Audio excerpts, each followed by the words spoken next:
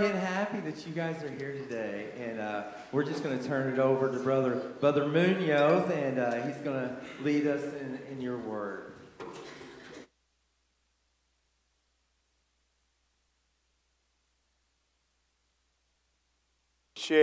Buenos dias. Oh man, there's a lot more people, a lot more beautiful places.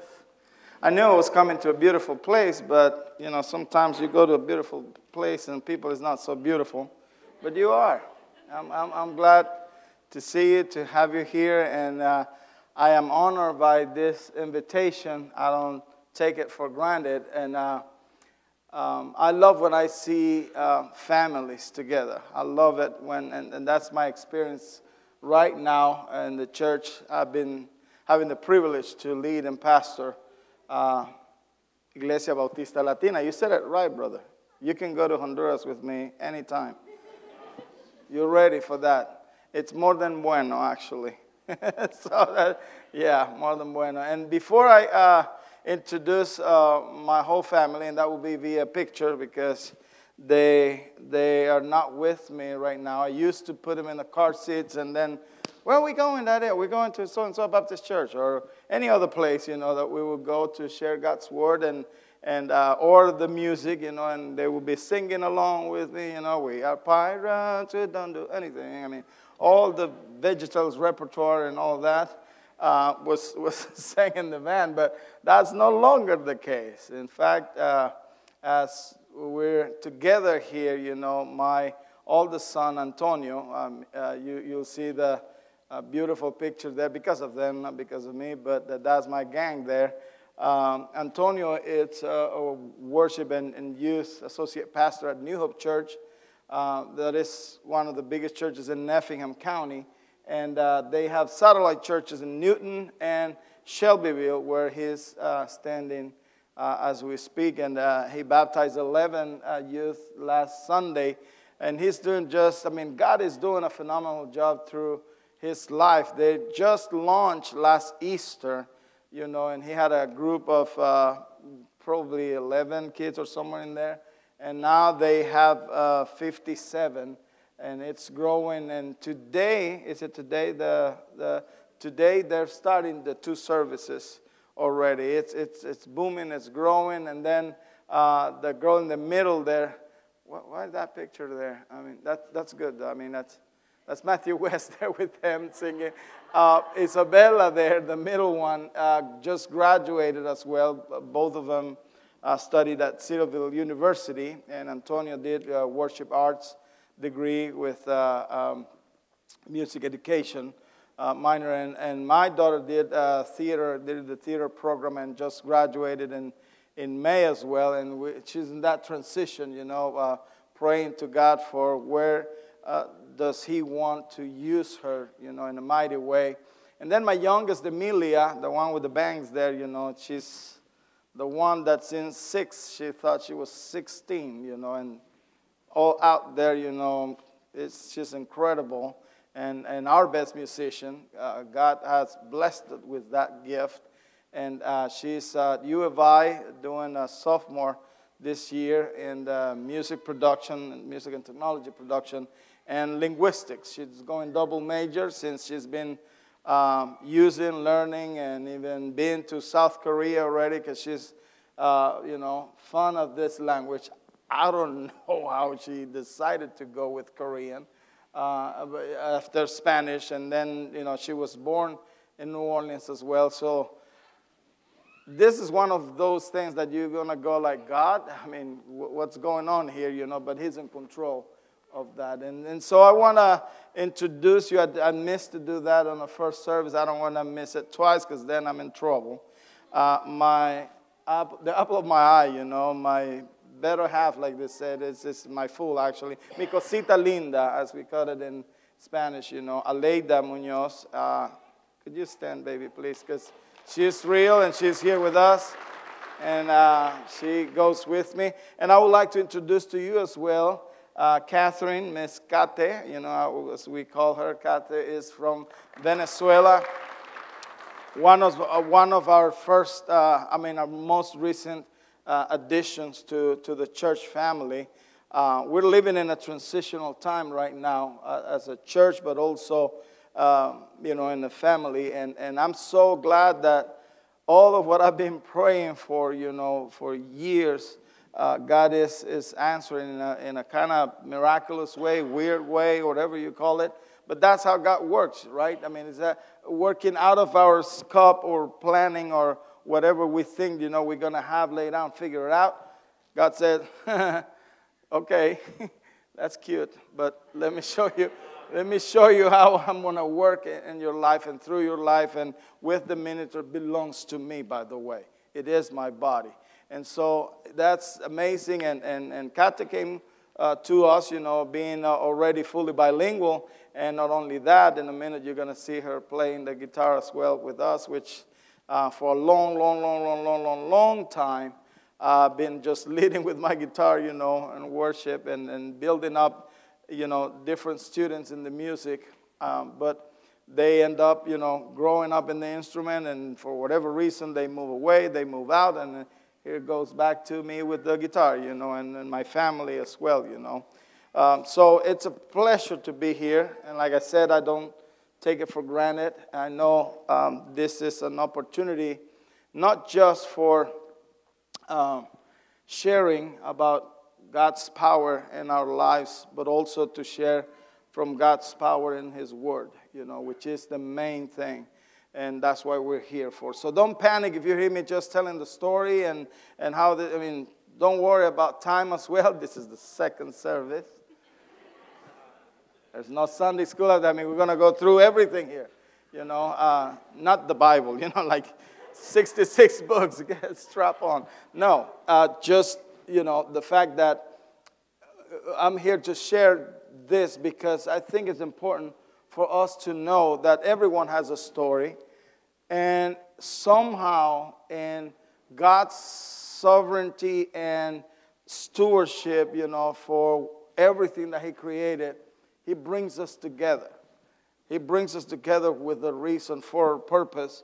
And that purpose is to give Him glory with whatever we do in whichever shape or way we do it. So I'm honored and thankful to God. I'm here to not just to read from the Word of God, how thankful we must be. This is not going to be a sermon about Thanksgiving, even though we're diving into that season. We still see some skulls in the stores, and some homes still have the cobwebs, some from years. But, we passed that, season or whatever they call it, in the end of October. And we're diving into the Thanksgiving time. But at the same time, I want you to know that this should be all year long. For the rest of our days, we must be thankful to our Father.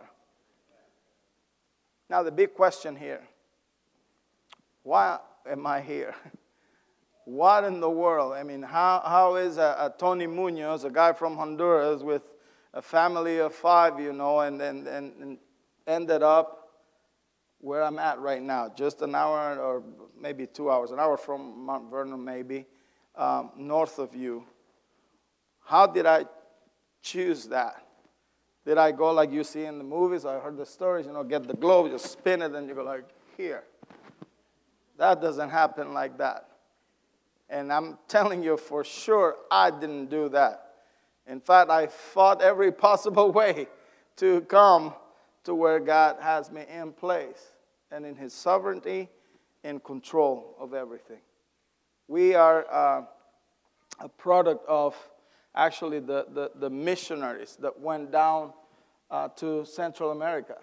The IMB, International Mission Board from the Southern Baptist Convention, sent several missionaries since my childhood. All my childhood, I've been looking up the work of an American family, done in partnership with a Hispanic Honduran pastor.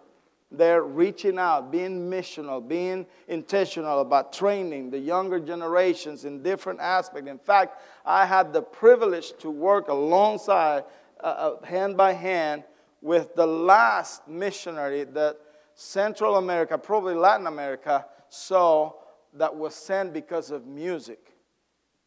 He was a graduate from Southern Baptist Theological Seminary with the master's degree in conducting. Keith Reynolds lives now in Nashville, Keith and Kathy.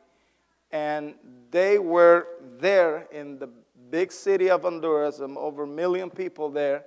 And he was stirring up the pot, going to the music school to serve as a teacher, but at the same time working with us in First Baptist Church, trying to be the epicenter of whatever God was going to do through music, through the music ministry.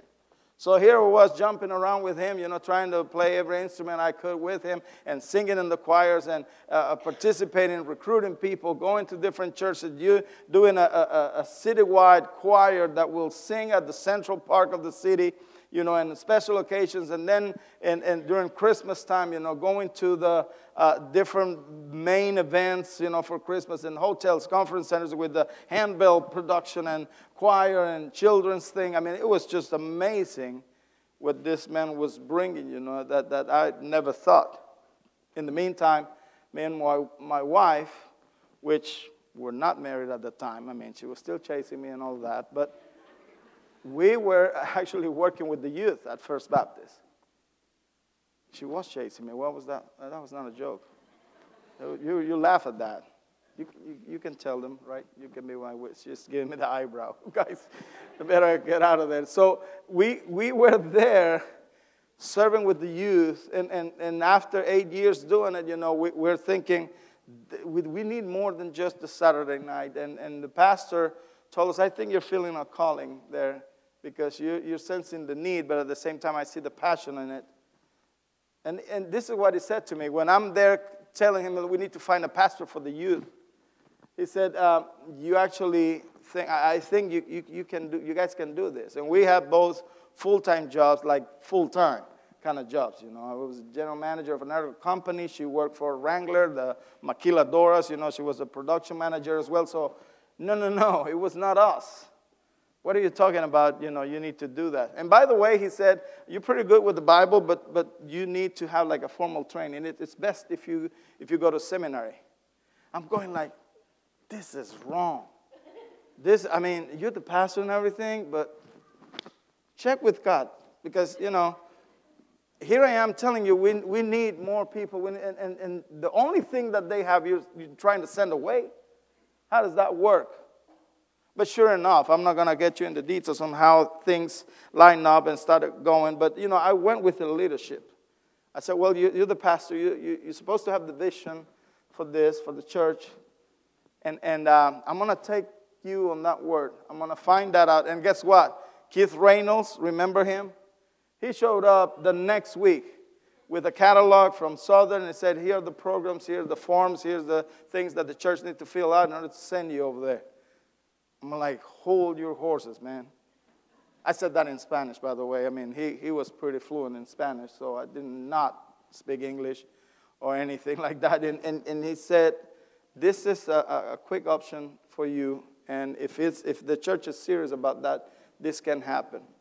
And so that conversation didn't last very long because he said, well, this is awesome when we went to the pastor's office, but, you're not even married. And if you go into seminary, they're going to be in the guys' dorm and in the girls' dorms. And, she's going to see tall, blonde men, green eye and all that. And I don't know, because we were dating back then. I'm going like, so what? Let's get married. If that's what you think. And she looked at me like, where to propose, dude? I'm thinking, well, if this is what, let's speed up with this. Let's do it the right way. And he said, this were the best words of wisdom from a pastor, You're not getting married because you're going to seminary. You're not getting married because you're going to pursue pastorate and all that. You're getting married because you love her. And at that time, we were dating, 3 years or somewhere. And I'm going like, yes, I love her. And I can be ready. And then again, I've been waiting all this time, and you're saying now that we're ready and all that, but long story shorter, that didn't happen at that time. We were square back to zero. We waited, and we were actually like 5.5 years into dating. Beautiful time. And then we just decided, to get married. We established there, we're going to be together for a full year before we start family. We were planning on that. And, enjoy what God has for us. I'm talking about more than 4 years that we never came back to that office for that in particular. We were still working with the ministry, and I was doing the music in the ministry as well. Until that year happened, and we started aiming for the family, and Antonio was born. And then at that time, my mother-in-law used to be in New Orleans, and she said, I want to meet the grandson. Why don't you come to New Orleans for the Christmas season? And keep in mind, this is 1999. If you remember the Y2K, those old enough will know that the world was going to end in 2000. Because every computer will go like, what is this? I cannot, the binary, and all the planes were going to go like, boom. I mean, it was so, yes, it was a hysteria about the end of times and because of the reset and the new millennium and all that kind of stuff. So I thought, well, honey, I think your mom is right.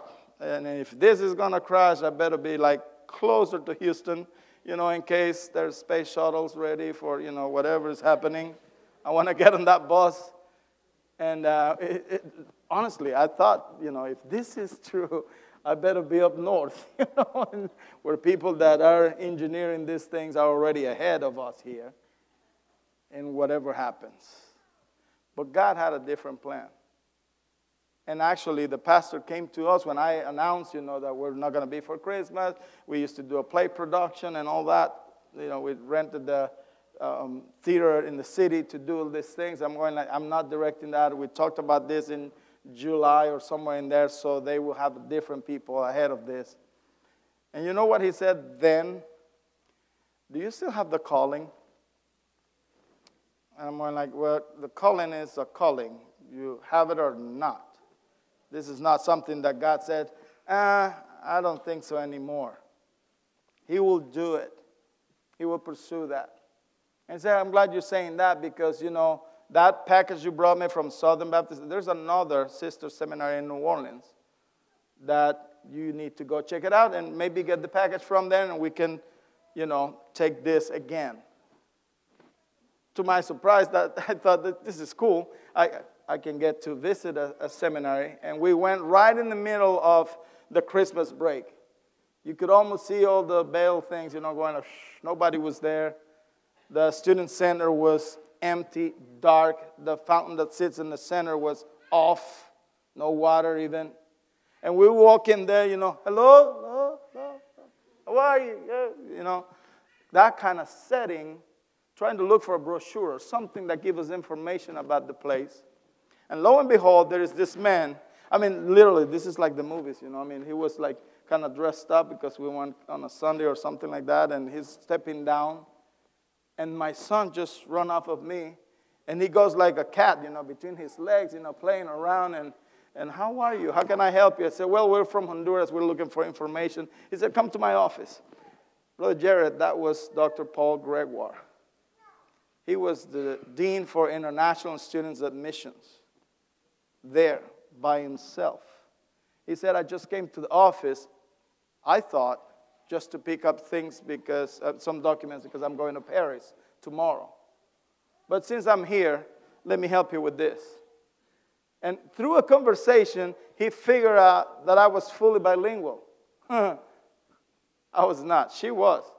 And she did most of the talking while I affirmed some things. Yeah, sure, of course. Things that sounded well that I learned in the movies, phrases and things. He waived my TOEFL, which is the English proficiency test that you have. That's huge. He said, you don't need to take the TOEFL. And so he scratched that out, so the people at the embassy could see that I was fully bilingual. Lord, that was a mistake. But anyways, we were approved, and we started there our journey. We left family, we left the ministry, thinking that we will come back in 4 years. Everybody, from all the 65 nations that go to a seminary to get a degree, That was always the number one question. Are you planning to go back? And I always said yes. In the same second they asked the question. Of course, we're going back. We have a ministry. They're waiting for us. They're not paying for us to be here or anything, but, you know, it's our call. That's how we came here. And brothers and sisters, God had different plans. 2005, if you remember, Katrina hit New Orleans in a very bad way. And we didn't have a place to go, so we kept driving north. We didn't have the resources to go back home, even though people were calling us and saying, you know, I think this is a sign from God that you need to be back here. What are you going to do?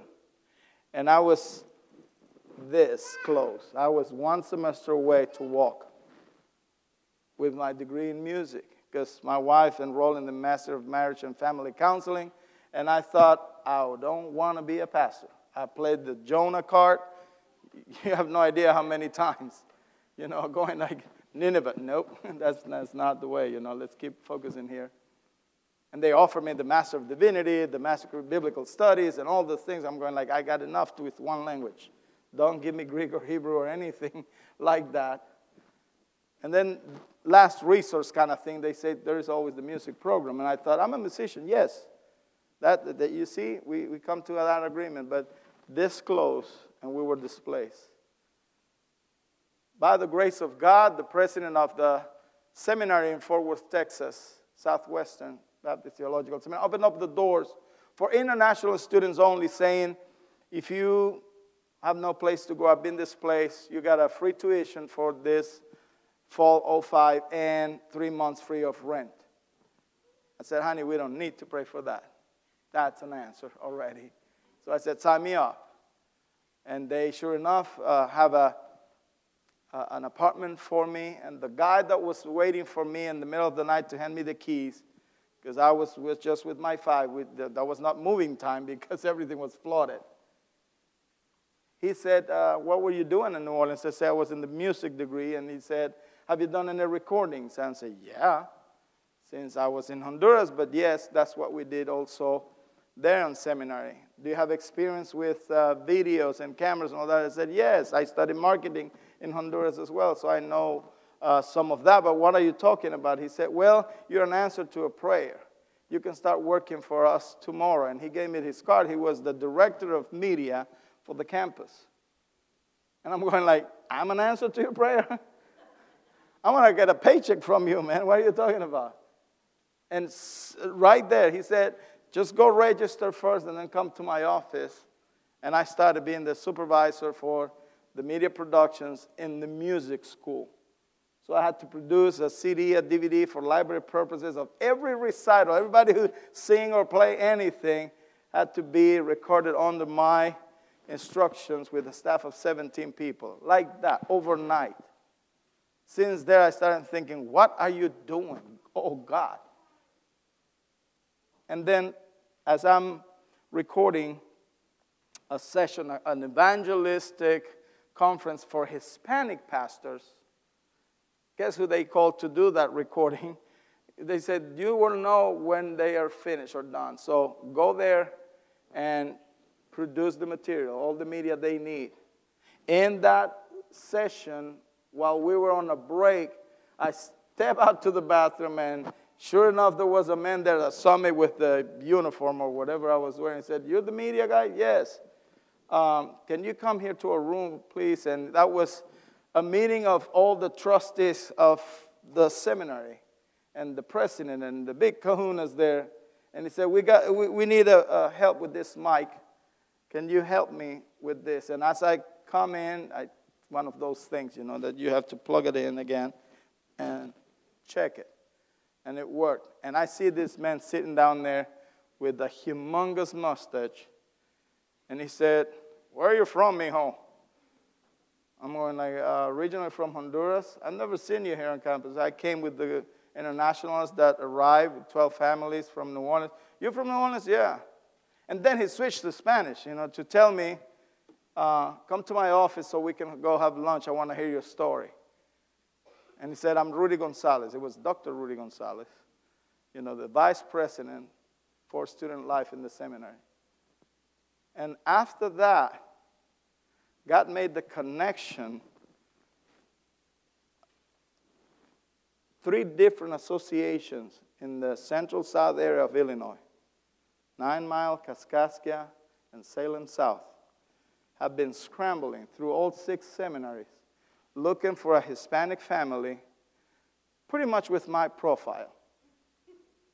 And then Dr. Gonzalez picks up the phone to my office in Southwestern and said, I need you to come to my office. So I'm grabbing my toolbox and everything. Maybe a speaker blew up or something, and I go in and say, no, I don't need you for technical stuff. I want to ask, what are you going to do this summer? We're talking about 2006. And he said these words to me, there is a place south of Chicago. I can't remember the name. But, they need to have an internship there to see if the Hispanic plant will work. And I'm going like, yeah, Nehemiah Project, I know about this in New Orleans, and so are you trying to replicate that? Yeah, but you need to pray with your wife because it's going to be from May to August. You come back and continue with your studies, which I may add, they switched me to the Master of Divinity program because the music programs were not compatible, and I was about to graduate. And they said, this is the way you can finish or transient, and then you go back to New Orleans to finish it. You take a choice. I'm going like, okay, as long as I don't sign anything where it says I'm going to be a pastor, right? Master of Divinity it is. When we prayed and we said we'll go, and even with my children trying to figure out, what happened, I thought this was temporary, where's my back, and all the stuff that, a child will ask about this transitional time. We ended up in Effingham, Illinois. Yes. Have you been there? Have you been by that big white cross? 5 blocks into that exit, you come to my place. Right in there. You can count them. It's right there on the corner. It took me like 3 months to learn the name. And when I'm in meetings out of state or whatever, and I say I'm from Effingham, Illinois, and then some of them go like, what's wrong with the ham? Because they don't know I'm talking about the name of the city, Yeah, some of them are getting it now. Yeah, I see. But I didn't even know, because I'm going like, ham, what ham? I don't see any ham. I said, well, you know what the word effing means? No, and then that's not supposed to be said here. But the thing is, we had no idea what we were facing, what we were going into until God started showing people. In a providential way, Calvary Baptist Church sits like on the south corner of the Mexican store in town. And guess what? The parsonage where they allow us to stay for that internship is next to the Mexican store. And the families that own that store were believers that didn't have a church. In the 14-county area, there was no church. I mean, no Presbyterian, Lutheran, Pentecostal, Catholic Mass, nothing that was available in Espanol 17 years ago. And they were excited about getting the foot in the door for this new growth that was happening in the central south area of Illinois with the Latinos, with the Hispanics, and honestly, they call them the Mexicans that were here. And so I thought we have an opportunity here. But I knew that it was an internship, so I had a window, and I told them, I'm leaving August 15th. So we need to make sure that we go to every home, go to the parks. I went to the mayor's office, to the Chamber of Commerce, to different places to say, what are the Latinos doing here? Do you have any idea, any census to see how many are there, where they're located, what is their entertainment? You know what I found? Nothing. No response to anything. So we had to do it ourselves. We had to actually engage the community. And as I was sharing the Sunday school, the community then started looking at us. And in the first month and a half, we already had 45 people coming. And that's when they said, we don't need any report anymore. We need for you to stay and continue with the church. I'm going like, what church? I'm here to, stick to the program, right? I'm here to give a report on how feasible it is. I agree with you. You need to bring a pastor. He said, you are the pastor. And that's the first time that came like a thunder, I'm going like, what? Power of Jesus compels you. I was like, what is what you're saying? And he said, I believe that God is doing what he's doing because he's doing it with you and through you, and you need to stay. And I said, no, I cannot stay. I'm a student. I'm not a pastor. I need to go finish the degree. Well, you can finish it here. And we went back and forth like a negotiation thing. Till I said, you know what? In order to do that, I will have to just stay on my visa. My visa says F1, that is international student. And that has a limit, and it's according to the degree I'm pursuing.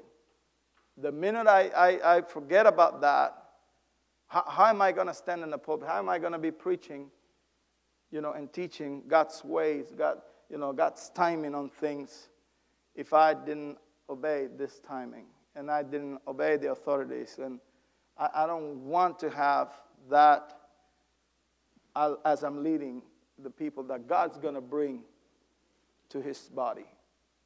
And they understood that part. They respected that very much. I'm glad they did, because guess what? They went back, and in a week's time, they turned around and say, we got it, brother. Here it is. There is a way that you can continue to study, but do a full-time ministry here. I'm going like, what are you talking about? It's called R1, Religious Worker Visa. The lawyer we consulted, they said that, you were a pastor for the youth in the Baptist church, First Baptist in San Pedro Sula. Then you served in the national convention there as a youth leader. Then you came to a Baptist seminary in New Orleans. Calvary Baptist Church is the one sponsoring you for this work. And then you're going to be planting a Baptist church. You're a poster child for this. He said that he can get it, and you can be approved for this. I said, man, you don't know. You need time and money for doing that. I don't have both, so I'm sorry. They came back around the following week, and he said, you know what? Don't worry about the money. We're going to take care of everything. And guess what? Another one. There is a lawyer who had 800 cases. You would be the 801, and 0 failure. They were all approved for F1 to R1, that exact same thing that we're doing. And I said, well, again, I'm thankful for you guys footing the bill for this, but then I don't have the time for that. We're in the first week of July. I remember because of the 4th of July, and we had a festival where we joined both cultures and did the food thing and all that, and all the corn products from this area.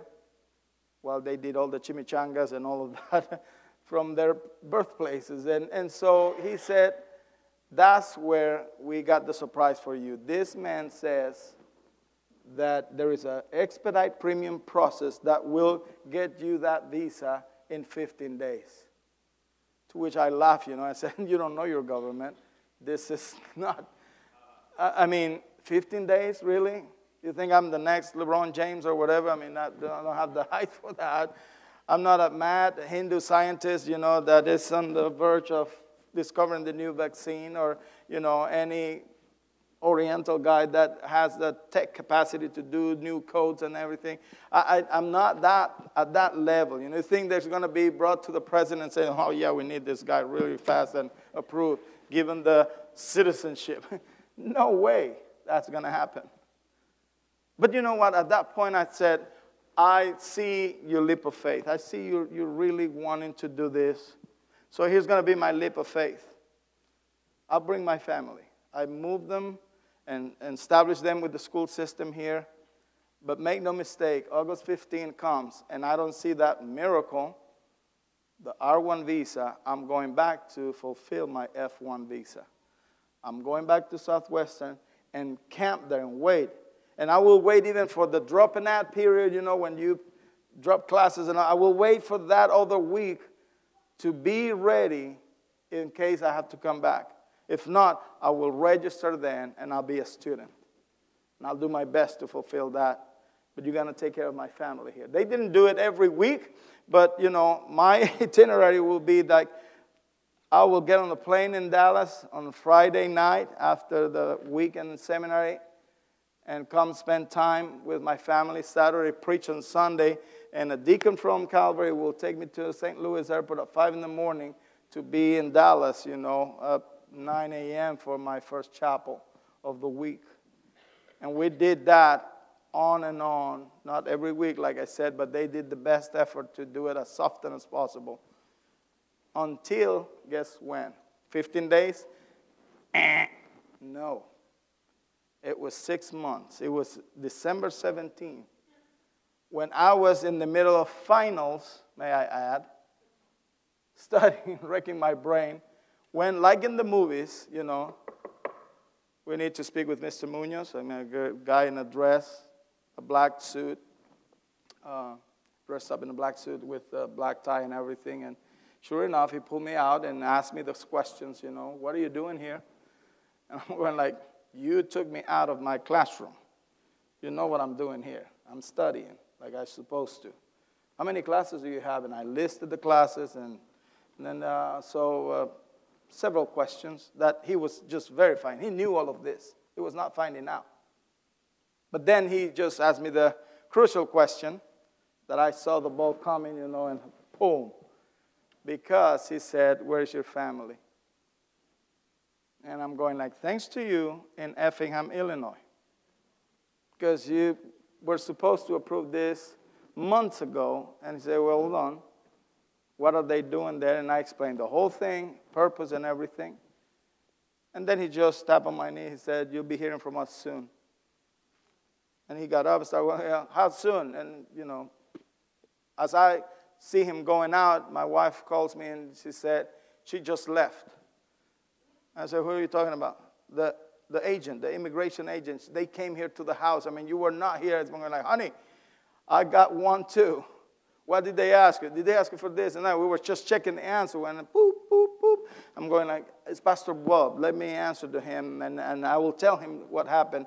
And as he answered, he said, he just left. And I said, who are you talking about? Immigration agent? He said, yes, it was here. He asked me for everything. He even took the phone book and ripped off the page where it says Calvary Baptist Church. So they knew that this is a real church. And you're going to do a real ministry. I'm going like, what are you talking about, real church, real ministry? He said, well, apparently, out of 100 applicants for the religious worker visa, 67 are fraudulent. They end up driving cabs or, working in kitchens or whatever. They say they're going to start a church, that they have a small church that are intended to grow, and they need this visa. And once they get the work and the Social Security number and everything else, off they go, away. I said, but I'm a premium expedite process. They said, yeah, they were screwing. You were randomly selected from that group to ask for the kitchen sink. I'm going like, okay, to God be the glory, free at last. I don't think I finished my last exam. I just grabbed my bags and went to my family.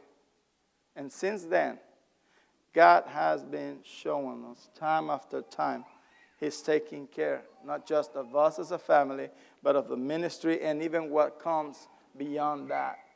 God is faithful. And His goodness has always been shown to us, even as we minister and as we've been shifting and raising men and women in the Word of God, presenting them with the gospel, coming and asking them to follow Christ, to take up their cross daily, and to observe the miracles that God is performing in their lives. As we've been sending out people and receiving new people as well, God continues to remain faithful. At this time, I'm just going to ask Kate and my wife to come up front, because I would like to sing with you. If you remember, back in 2001, that was the year we came to New Orleans Seminary. And because of the circumstances, the way they presented, we were separated. In other words, my wife and my children had to go back to Honduras to switch. At that time, from tourist visa to student visa in order for my wife to be a full-time student. And they left little after my birthday on August 31st. But if you remember what happened in 9/11 that year, all the U.S. embassies shut down across the world, including my country. And if you remember, the guys who perpetrated these attacks entered the country as international students. They were coming to learn how to fly the plane. Not how to land it, but how to fly. And because of that, especially the international student visas were shut down. And we spent, that was my horrible Christmas that I remember, but at the same time, the time where I got closer with God and the first trial that He did on the calling for my life. And I remember, great is thy faithfulness was the hymn that will hold us together every time on the phone. Back then, there was no FaceTime, no Zoom calls or anything like that, so I couldn't see them. But I was for sure knowing that God was at work. It was a hard thing to swallow, but I knew that God did not intend it to leave me hanging in there, but to actually hold on to Him and trust Him with everything. And we experienced a new level of goodness from the Lord. And since then, we continue to sing. And now this new song that you know and you feel free to sing with us, that talks about the goodness of God. I love you, Lord, for your mercy never fails me. All my days I've been all in your hands. From the moment that I wake up until I lay my head, I will sing of the goodness of God. Sing with me, church. All my life you have been faithful. All my life you have been so good. With every breath that I am able, I will sing of the goodness of God.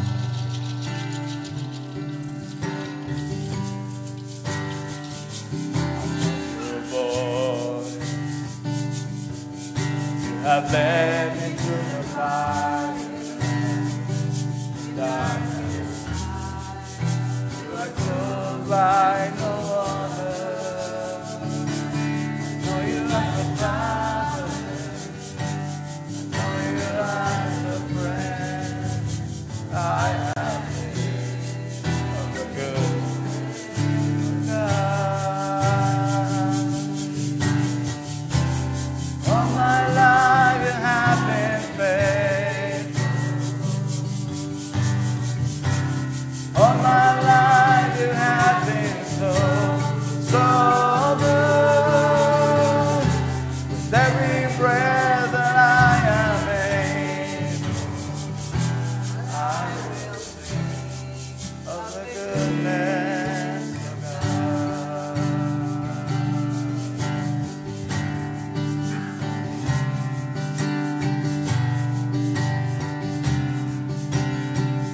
Your goodness is running after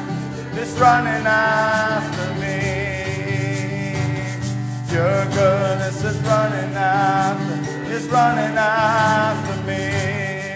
With my life laid down, I surrender now. I give you everything. Your goodness is running after me.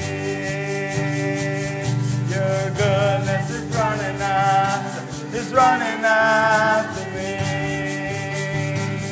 Your goodness is running after me. With my life laid down, surrender now. I give you everything. Your goodness is running after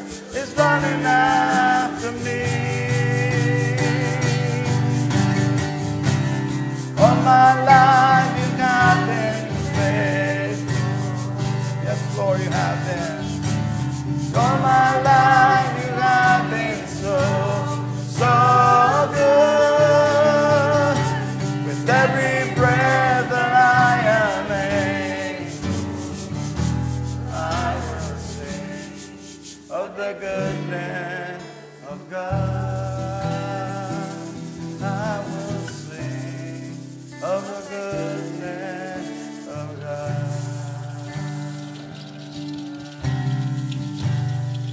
We're singing to you, oh God, because you are good, because your mercies endure forever. And we know, God, that you have purpose in our lives. In every step of the way, I know you have been faithful, because great is your faithfulness, O Lord. And the opportunities we have to come before you, to sing praises to you, to acknowledge how good you are to us, and how you're not done with us for our lives. I pray, oh God, at this moment, as we pause and reflect in your word, that you continue to be faithful to those who are not in a comfortable place right now. Those who are suffering, that are scattered through Israel, Palestine. Keeping in our minds as well the believers in Ukraine that are still far away from home, are in the exile. For those, oh God, that are serving in ministry, the friends and the families that we have there, giving meals and helping out and do work of rescue and search for those who have been kidnapped. I pray, oh God, that you continue to be faithful to them, that you continue to show your great and mighty power for them as well, as we come and reflect with your word here in your place, in your church. Father, I thank you for the opportunity you give me to share from your scripture, and the opportunity we have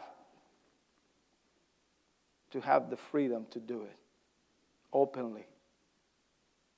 Father, I pray that as we do this, we not only become hearers of your word, but also doers. In Christ's name I pray. Amen and amen. I just want to go through this scripture. I thank you very much for joining me with this moment of worship. Philippians 1, verses 3 and on. I had it till 11, but I promise you I won't go through every verse till verse 11. I think we're going to focus on the core here of this expression that Paul is giving to the believers in Philippians. And as he is accustomed to in the writing of the letters, just like he did to the believers in Ephesus and Thessalonica and Rome and even, Colossae, where he had never seen the faces of these believers, that is just through the reports that Epaphras was bringing to him in prison as well. That he is encouraging them to say in Christ is everything when he preached about the supremacy of Christ. And that all these ideas, like we have much in our world today about Christ is good, but you need to add this. No. Paul is saying, Christ, here's the equation. Christ plus something equals to nothing. And just in the same way, if you have everything minus Christ, you lost it. You have nothing as well. Because the real equation is that Christ plus nothing equals everything. And that's why Paul is trying to instill. And every time he writes to these people, to those believers, he's always expressing how thankful he is. And may I add, and you may know if you've been studying the Word of God, and you know this, that this letter, he wrote it while he was in chains, while he was in the Roman prison. And yet you can see the joy that he has to be able to communicate, to be able to send this letter, to be able to encourage others, and to be able to remind them, just like I'm doing here today. And I joined Paul here to tell you, I thank God I thank my God. He's making it even personal. Not just God, but my God. Paul is making sure, it's the God of Abraham, Isaac, Jacob, Moses, David, and all of them. It is my God as well, and it is your God, and I thank Him in all my remembrance of you. And you might say, Pastor Tony, but, we just met you. What are you talking about, remembrance? Well, this is the first. Hope it's not going to be the last. Right, Pastor? There you go. So we're going to have time, and I come here, even though I have never been in this pulpit, which I'm honored to be. I've been in this area, and I've been with some of you. I see so many faces I recognize from the work we were doing with the migrant workers. And I've seen you guys. We shook hands together. We served together. We passed meals together. We were in the fields together. A lot of you, I didn't have the privilege to go to Wayne City, but Jonathan was there with Alex Hercules, and we were in Centralia, pretty much camping there with Pastor Ricky as well. And at the end, you'll see some pictures about that as well. But the thing is that we are together in this. And this is where he's heading. If you see the next verse, verse 4. All my remembrance of you, and then what? Always in every prayer of mine, for you all making my prayer with joy. You see all the absolutes there in every prayer. Paul was always making sure that everybody knew that he was praying for him. You might think that when somebody is in prison, nothing can be done. The fact that they're private of the freedom, that means that they're incapable to do anything. No. You can still pray. You can still pray. You can still share the gospel. I remember the first experience we had back in 2009. I had one of my disciples already trained up to do Bible studies in Centralia. Well, I was trying to get up north to Champaign to reach out the next city that I knew that had more population of Latinos. And all of a sudden, as Pablo, funny enough, his name is Paul in Spanish. Pablo is coming down to Centralia, and he was pulled over for driving too slow. I never heard that one before. Hint, hint. He was driving too slow, and then, he was pulled over, and he was actually really, apparently trying to get under the speed limit. But the reasons, or whatever, didn't happen. He was arrested. He couldn't provide. Back then, we didn't have the temporary visitor driver's license, so he was not providing for any license. He was using his passport and his Mexican driver's license, which not every cop is trained to, do that. I learned that day. And so when I got the phone call, when I hear this at 6 in the morning, call from Salem Penitentiary, whatever it is, the machine.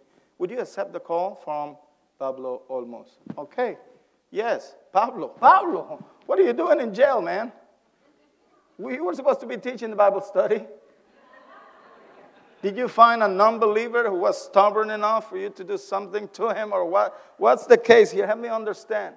And sure enough, I heard the story, and this is the first thing I asked him. What do you need? I'm heading down there right now. What should I bring you? And you know what he said?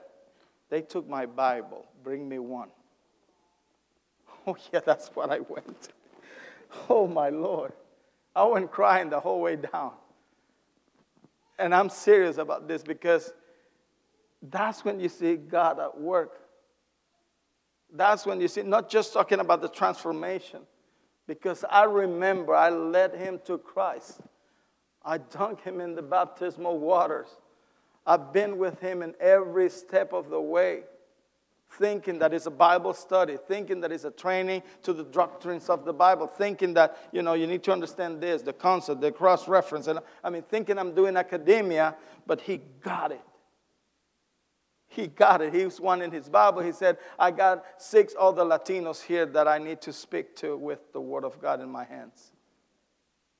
I got enough of the memory. I used them all already. And that's what I did. And that was the first experience when an actual transit for immigration, went all the way. I'm not going to spend much time into that, but I went and picked him up in Chicago. You know why? Because an immigration agent from his cell phone called me and said, Pablo said, gave me this number saying that you're his pastor. I have no records. I don't even know where he was arrested. He has a clean sheet here, but he has a chance to come back to the lawyer in 1 year. Do you want him? I was already in Champaign, Boom. Yes, I want him. I went and pick him up, got him out of jail. We went out to a Mexican restaurant so he can get back to his tortillas immediately. I need him. And so once we're eating, in the middle of that meal, I'm telling him, Pablo, what do you want to do? They gave you a year. You can always go to a different state, fly under the radar, as they say, and all that. And you just stop eating. Put the taco down and look at me and said, I did that once. And I was not a believer then.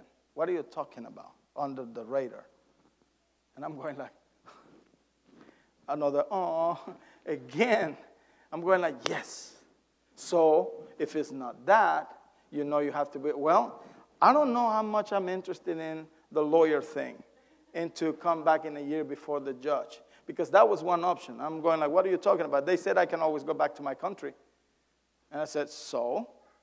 He said, Santa Rosa Sur, Juchique de Ferrer, Veracruz, there are communities there. Where I'm coming from, there is not a single church. This is the time when I can go and bring the gospel. That was our first missionary. Then, because of what God is doing, because of all the prayer we do. And you see, no wonder Paul is saying, my prayer with joy. You see, this is a two sentiment thing, that two emotional words here, the thankfulness and the joy. I mean, you can always actually combine them, in a thankful joy or a joyful thanks. I mean, Paul is combining these things to saying, I cannot stop but praying for you every time that you're in my mind, in my memories, every time I remember of you, and there is a reason behind this. There is a reason why I'm joyful, and the next verse will tell you that. The cause of the because. It's in verse 5 saying, because of your partnership in the gospel. And brothers and sisters, I am here to tell you the same thing. Thank you. Thank you.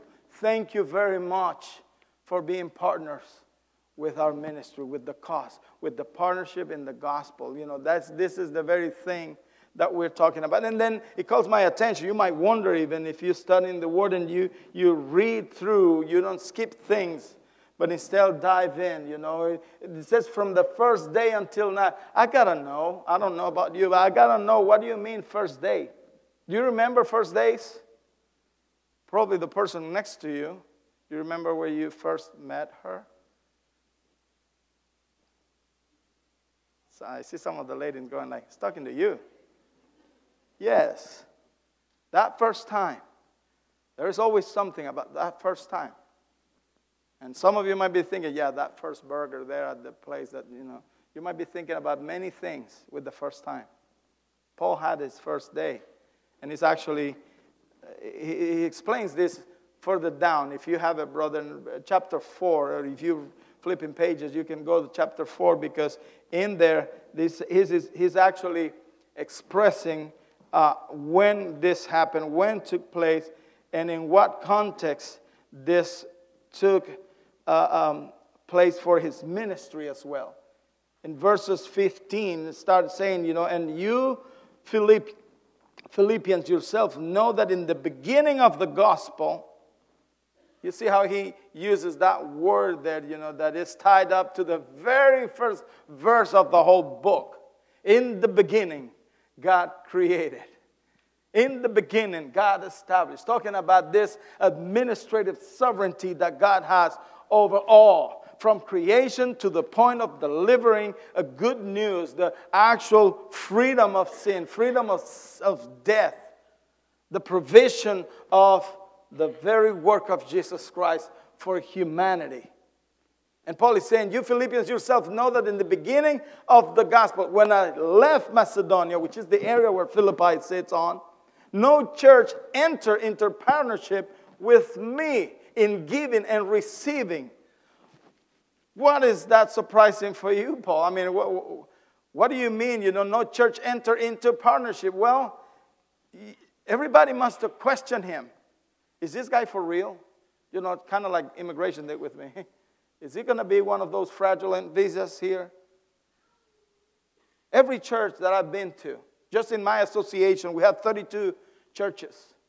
You know how many are there partnering with us? It used to be 9. I've dropped down to 6 right now. And it's not because they don't know me or they don't know what we're doing, because we're constantly sharing with them what's been happening, how the gospel is advancing. And I'm not comparing here by any chance to Paul, but what I'm saying is, I think about how many people went like, is this Saul, the guy that was pulling everybody out of church, the guy that was actually so diligent that he went to the official to get credentials to go and tear down a church and bring down people and kill the proclamation of the gospel of Jesus Christ? Is this the same guy we're talking about? He wants what now? For us to partner with him? Is he out of his mind? No. And he's clear saying, no church enter into partnership with me in giving and receiving except you only. Could have been, this is precious because let me keep saying, even in Thessalonica, you sent me help for my needs. That was the next church plant that Paul did after Philippians. And look, now he's referring to actual monetary things and resources. He's saying, you sent help for my needs once and again. Not that I seek the gift, but I seek the fruit that increases to your credit. And you see, before you start thinking, or if you're thinking, here's this preacher, that is holding a Latino church, and he's coming here to ask to partner, to ask for money, to ask for help for that. Yes, that's what I'm doing. No, just kidding. I'm not pointing that out, because like Paul is saying here, that's not the point. The point is not how much can you support it with, how much. I call the church and say, guys, you're missing this opportunity here. Don't quit on us. Well, things are tough. Finances are suffering. I'm not saying, stop giving money or don't stop giving money. I'm saying is, don't fall off the partnership. Keep us in your prayers. Keep coming. Keep joining us with the fellowship that we do. We do, by the way, bilingual services every Sunday at 6:30 p.m. In case you want to get the bus and just follow me. That's where we're heading in Effingham tonight. And that's what we're doing. And I'm saying, don't miss the opportunity. Like Paul said, I love it how he said, I seek the fruit that increases unto your credit. I'm not pretending here to explain how crops work. How is the harvest? Hello. I can be schooled here about how that works, and the times and the years and the moons and the rain and the weather and all those things. At the end of the day, what matters is the fruit. Am I right? That's what you do as farmers, to get a good harvesting, to get something worth all the effort, all the planning, all the times, days, hours, sweat that you put into that. And that's what Paul is saying. I seek the fruit. But notice how he's saying, for my benefit. Notice how he's not saying, for my benefit or for the church I'm planting. It says, to your credit. This goes back to you. This goes back to the fact that God is pleased with what you're doing. And not only He's pleased, but He is also putting this into your personal account. 10 Mile Baptist Church, I'm here telling you today that what you've been doing up until this point, it's crediting. God is not looking any other way. All of these things that you think, well, that was that. We did that effort. We do it next year, I guess. Everything works. And I'm not just talking about the missions that you're in. I was in love when I saw, that you got a team going to Uganda. You got a team going to Mexico next week. Am I right? And so that's great. For a number of years now, I've heard the name Telmaya Baptist Church, but you're missing the key word there that I saw in the building when I came in. Missionary? This changes things. This concept, they got it. And then I open the door and I see my life verse on the wall. I am the vine. I'm going like, is this something that I'm missing or what? This is beautiful. Anybody who has communications with me, I know we've been in touch with Lucas and emails and all that. That's my signature there. John 15:5, 16. I add the 16 because it's not me entering in something that I was not called. He chose me. Not just for salvation. He convicted my heart. He took away my spiritual blindness as he did from some of you who are here. And he called me for salvation first and called me to be an ambassador of Christ and at the same time to preach his word. To deliver God's message. It's a calling that I will never take for granted. Paul continues to say, I receive full payment here. Now I'm in verse 18 of Philippians 4. I have received full payment and more. I am well supplied, having received from Epaphroditus the gifts you sent. Again, we're talking about provision here. Physical, resources, money if you want to call it. A fragrant offering, a sacrifice acceptable and pleasing to God. Notice how it's never mentioned any amount, any figure, anything. It's just saying what you're providing and the way you're doing it, which is described in other verses as well. In Corinthians, we have different scriptures that refers to this act of the Philippians. From the first day I met, Paul is recognizing that they were the first one to say, yes, we're going to try it out with this guy and see how it goes. Probably. I don't know what was in their minds. But I'm pretty sure some enter into this doubting. But I'm so sure that some enter into this convicted by the Holy Spirit and saying, that's the one I have appointed to spread the gospel to Thessalonica, to Ephesus, to Rome, and to furthermore, and to bring up and raise men like Timothy, like Philemon, like Titus, like all others that are back behind him, like Epaphras, so he can open up the Colossians church. He is for sure that this doesn't belong just to him, and it's not in his power by any means. That's what he's saying from the first day. I wonder if that happened. You remember the other time when he was in jail as well, in a Philippian jail, by the way, that he started singing and worshiping with Silas. And that's how I was recognized in the first service. And worship was so powerful, like a 10-mile Baptist, that the walls start tumbling down. And even the jailer got worried, thinking, I lost him. And as he was to commit suicide, he said, I'd rather kill myself than suffering through a Roman punishment. And I won't bring disgrace to my family in that way. And as he's ready to do that, Paul is saying, hey, don't do it, man. We're all here. We're all accounted for.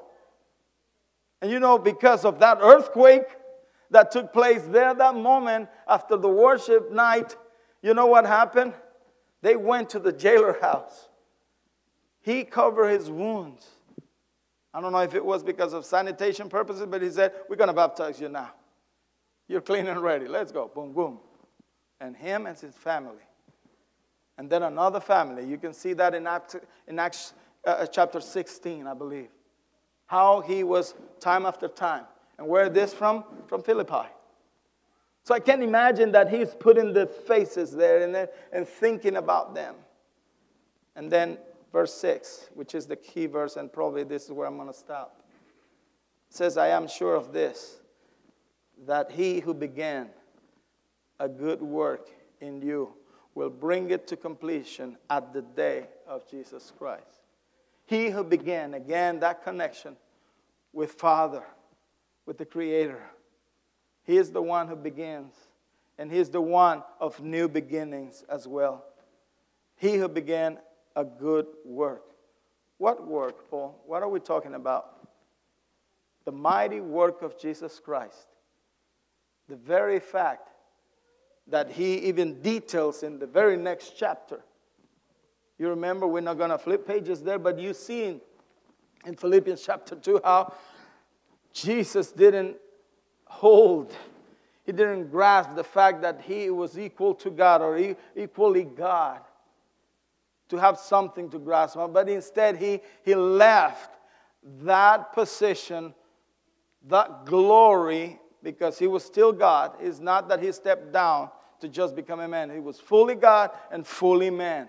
And we had the Verb, we have the incarnation, God in the flesh, which we're about to celebrate on the Starry Night, apparently here in 10 Mile. And he came, yes, as a baby, yes, to enter, to be vulnerable, but to live a sinless life.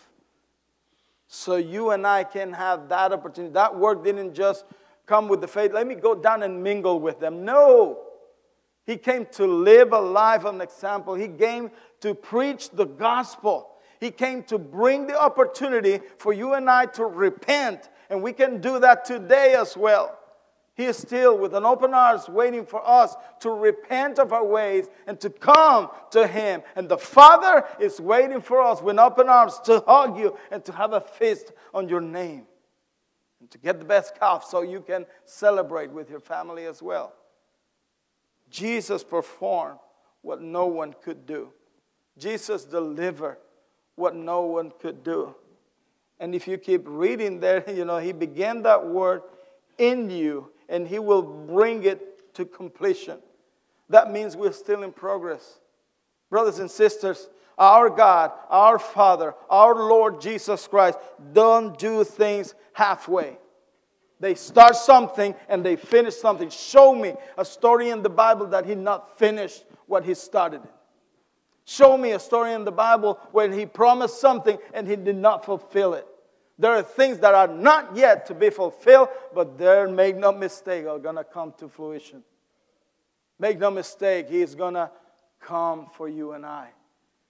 But there is a in-between time. He is still working. He is still in the progress. He began the good work by giving you that opportunity, by finishing. Just like Philippians 2 says, He became a man. He became a servant. He became obedient to the point of death. That's when He actually finished the redemptive work. That's when He was nailed on the cross. When He, being 100% human, was suffering, was in pain, was thirsty. He didn't have anything in His stomach. He was pushing up in order to get some air in His lungs and just utter some words till He said the last one, Tetelestai, it is finished. I'm done here for your sake. So you can be righteous, presented as righteous before Almighty God. And therefore, you and I can be called children of God. What an incredible gift we have. Not just the salvation, but the fact that until the day of Christ, until His return, brothers and sisters, we got work to do. We cannot just be idle. We cannot just be sitting down and just receiving these words Sunday after Sunday, week after week, without presenting ourselves as living sacrifice.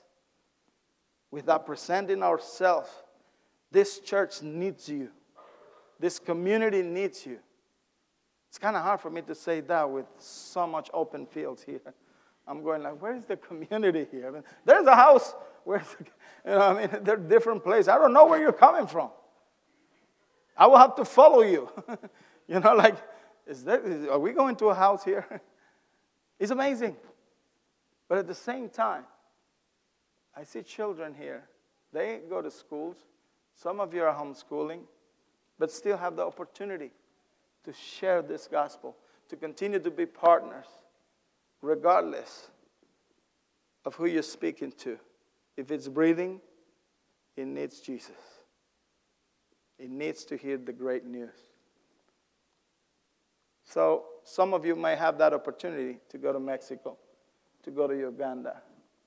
If you're going to have a tiny experience, here's my formal invitation. It's not in the form of a card. Come to Effingham.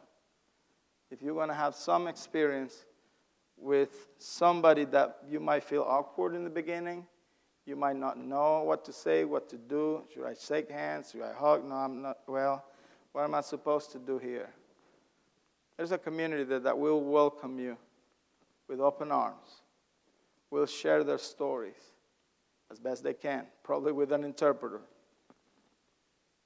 But the truth is that even though we might be different and coming from different places and have different customs and traditions, there's one thing that unites us, and that is the blood of Christ. There's one thing that will bring us together as one. Jesus said to them, I'm going to prepare a place for you. You are there. I am there. The people I'm receiving right now from different countries. We used to have just the Mexicans and the Honduran family. Now the Mexicans are the minority. And when I say now, I'm talking about recently now. I mean, we just celebrated 3 weeks ago the first family from Venezuela that came to our place. Now I cannot say a number because we're still counting them. Because we're still praying for those who are in the process. Because as far as the border goes, and all the mess that they have going on down there, and I'm not here about mouthing whatever it's happening. It's just the natural thing as a consequence of the decisions that have been taken. But folks, I don't see this in any political way, and I'm not here to talk about that. I'm here to say, regardless of how they're doing things, here's the reality. Some of them are just asked, right there after they process or they begin the process of political asylum, they say, where do you want to go, St. Louis, Chicago, or New York? Well, and they started scrambling and looking for families. And guess what? Effingham is one of the connections because of families, friends, and all of that. And so we're becoming one big family and communities. Among themselves, they have nurses from Colombia. They have mechanics from Venezuela. They have people that it's helping in other capacity. Great cooks. There's great chefs. I mean, the food that is coming to our places now, it's amazing. So it's all this diversity is bringing great fruit. But the most important thing is that we have the opportunity to present the gospel, to be partners in the gospel again, and to continue to see transformed lives, to continue to raise the next generation, to bring the children with the message of God's love, so they can be the light in their school system, so they can continue to grow knowing that there is a Savior, and knowing that they can share that with family. Brothers and sisters, as I'm closing, I want to show you what I thought it was something, that special calling that God did to my life starting last year. When Jonathan De La O contacted me and said, brother, I've been talking to a man by the name of Liam Adams. And he explained to me, he's a farmer down there, and he has some migrant workers, and I stopped him right there. I'm like, why is he calling you up north? I mean, I'm right here like 2 hours. How did he skip that? Brother, I don't know what went down or whatever. But we knew then the story, how it started with this young boy and the connections. And that's what mattered at the end. I was simply trying to draw the logic of things. And that's not how God operates most of the times. Not with our logic, not with our brains. Thank Him for that. But that's how we started, with just a small group, 4 pastors. What it was supposed to be something that many signed up, ended up being in 4 pastors. Pastor Ricky, Pastor Rene Corona, who is in the presence of the Lord now. He passed away this year. And there we are, in front of the Sugar Camp Baptist Church, having the great vision of, what can we do with this 90-plus migrant workers Well, we're going to for sure, I brought my guitar and I said, we're going to for sure worship God in front of them, whether they follow or not. I brought all kinds of shakers, and some of them were tambourines and the shakers and the claves, you know. We were all having a party there, blasting, you know. I didn't know Jonathan had some rhythm in him, but I gave him a djembe, and he was like banging it, you know. I mean, he was doing great. And we started singing there, and then we presented the gospel, and we presented the need. The confrontation with your eternal reality. Where are you going after this? Why are you doing all this? What are the sacrifices in your life? Why are you working hard so much? Why are you living for your family? And so, you know, that time we had 17 that came to Christ.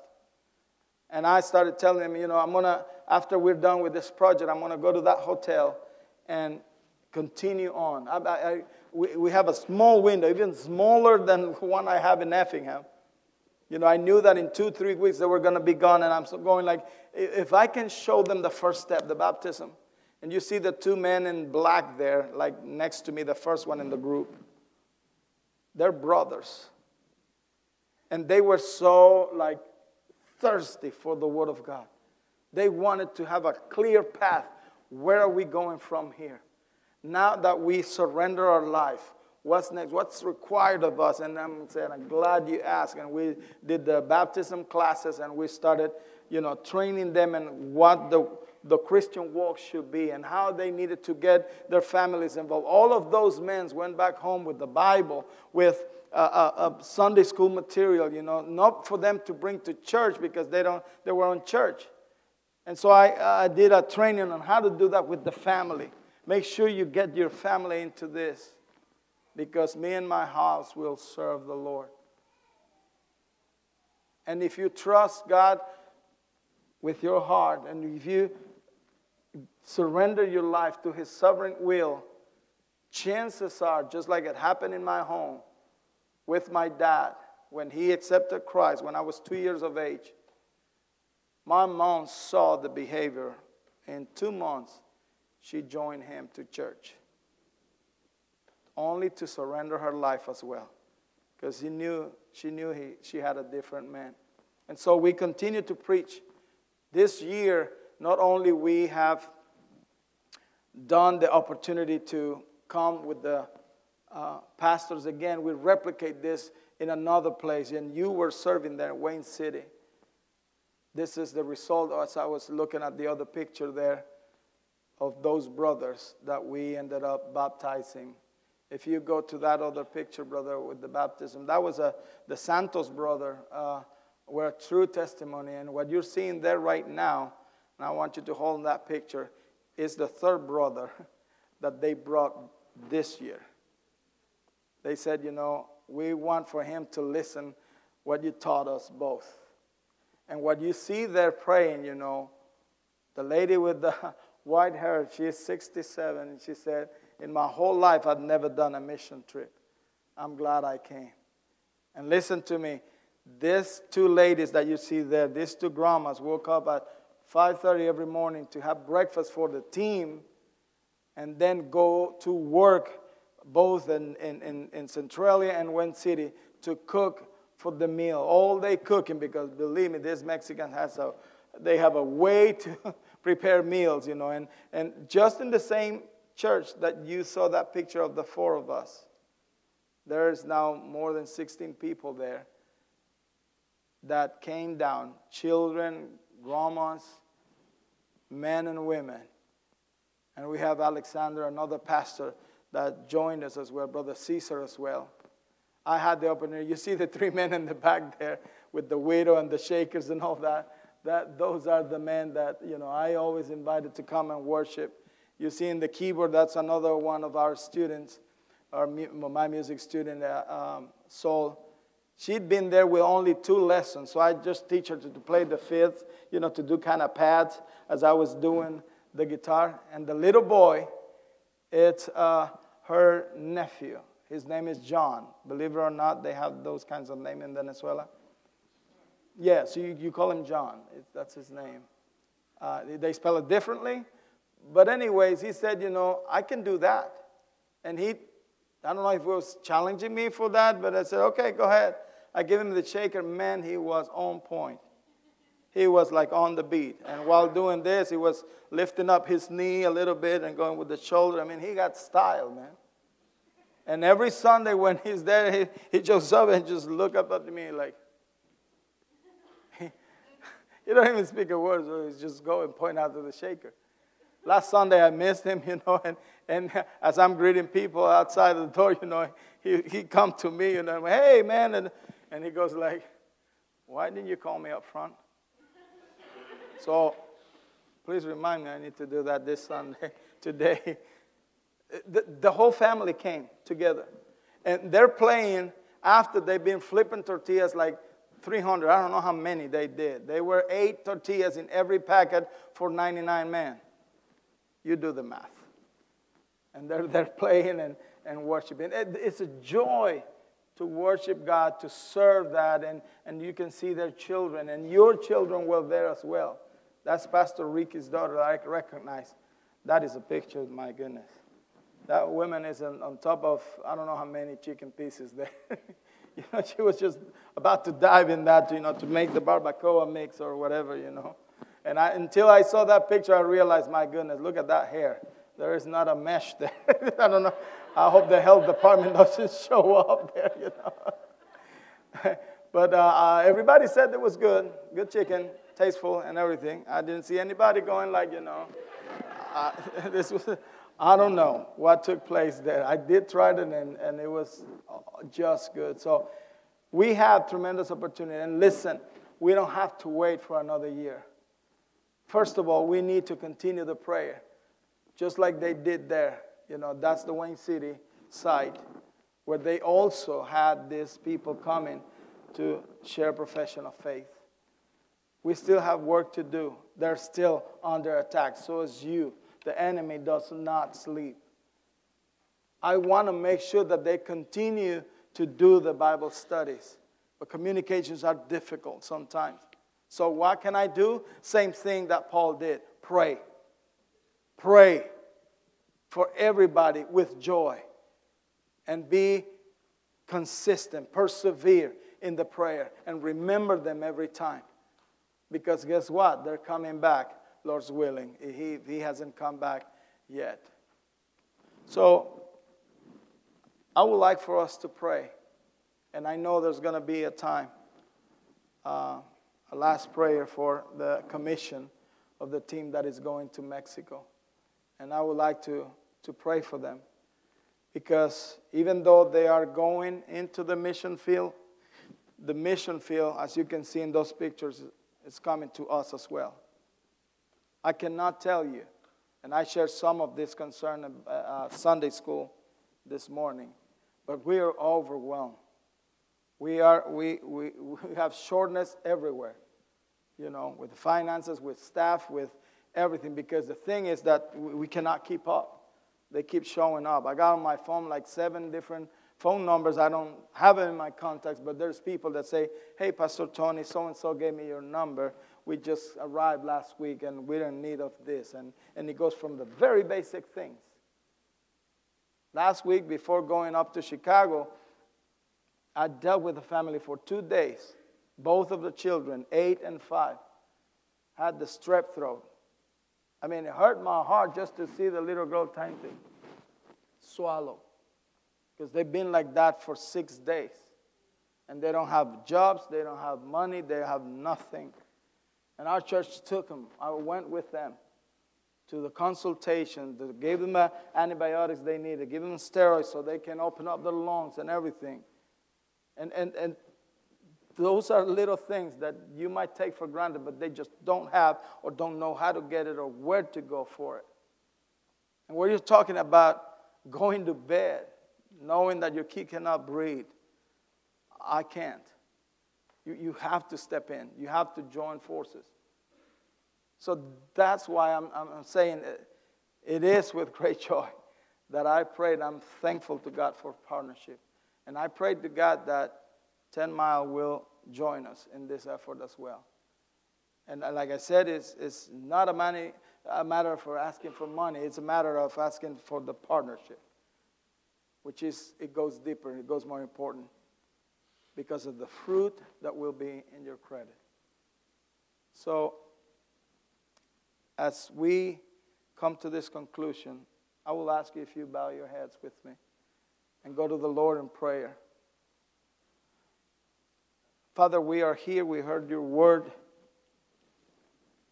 and we know that we've been blessed with your gospel. Father, I want to come here first in repentance. And even though I've not been in this church, this is my very first time here, you are the only one who knows their hearts, their positions, and where they're standing before you. And Father, before we do the commissioning, I want to just open up the opportunity for whoever is here today that you have spoken to their hearts, that you have in their hearts the Holy Spirit of God stirring up crazy to do something with this. And Father, I pray that whatever that is, you present yourself through the guidance of your word, and in prayer, you guide them individually, as a family, as a group, as a Sunday school class, whatever the case might be. Please be merciful to us and show your power in our lives and through our lives. If anybody that's here, while you're still bowing your head, I want to make this invitation clear. If you feel like you need to turn your way around and become partner of the gospel, not just with me, I'm talking about the kingdom. I'm talking about stepping up in obedience to God, period. I'm talking about quitting your laziness and comfortness to just think that this is a place to come and receive good teaching, good preaching, to sing some songs and then go home to do nothing more. God is calling you today to do more. God is calling you today because there is a lost world in front of you that is just going to hell if you don't intervene, if you don't step up, if you don't do the job that you were called to do, and that is to be witness, and that is to be ambassador, that is to be a representative of the kingdom of heaven on earth. That's who you are if you're a believer. So I don't want to take that for granted, and I don't want to assume that everyone is a believer here. If this word made sense to you right now, I just want to give you the opportunity to surrender your life to Christ first and foremost. Maybe you've been coming to church for years, for months. Maybe you grew up in this church, but that you remember, you have no recollection of when did I say yes to Christ and came to surrender my life to Him. Is that your case today? You want to surrender your life to Him? Right where you are, just stand up. I'm going to ask you to come forward. Just stand up where you are so I know to pray for you. So I recognize your decision. God can see your heart. You can say yes to Him right now. But I cannot. I don't see hearts. I can see your hand. I can see if you stand up. And I can see if you are ready to say, yes, Lord, here I am. Yes, Lord, use me. Yes, Lord, I surrender my life to you. I want to experience, not just to do the Sunday thing, but to experience your goodness, your faithfulness. I want those promises that are in the Bible, over 7,000 to be done to me, to come to me, to my heart, to be real in my life, in the life of my family. Is there anyone here who can do that? I'm not going to spend much time into this, but I want to open up the opportunity to make a public confession. Just where you are.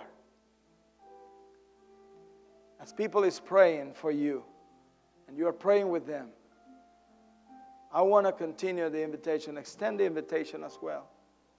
Is there anybody that probably doesn't know at this time, how am I fitting in this church?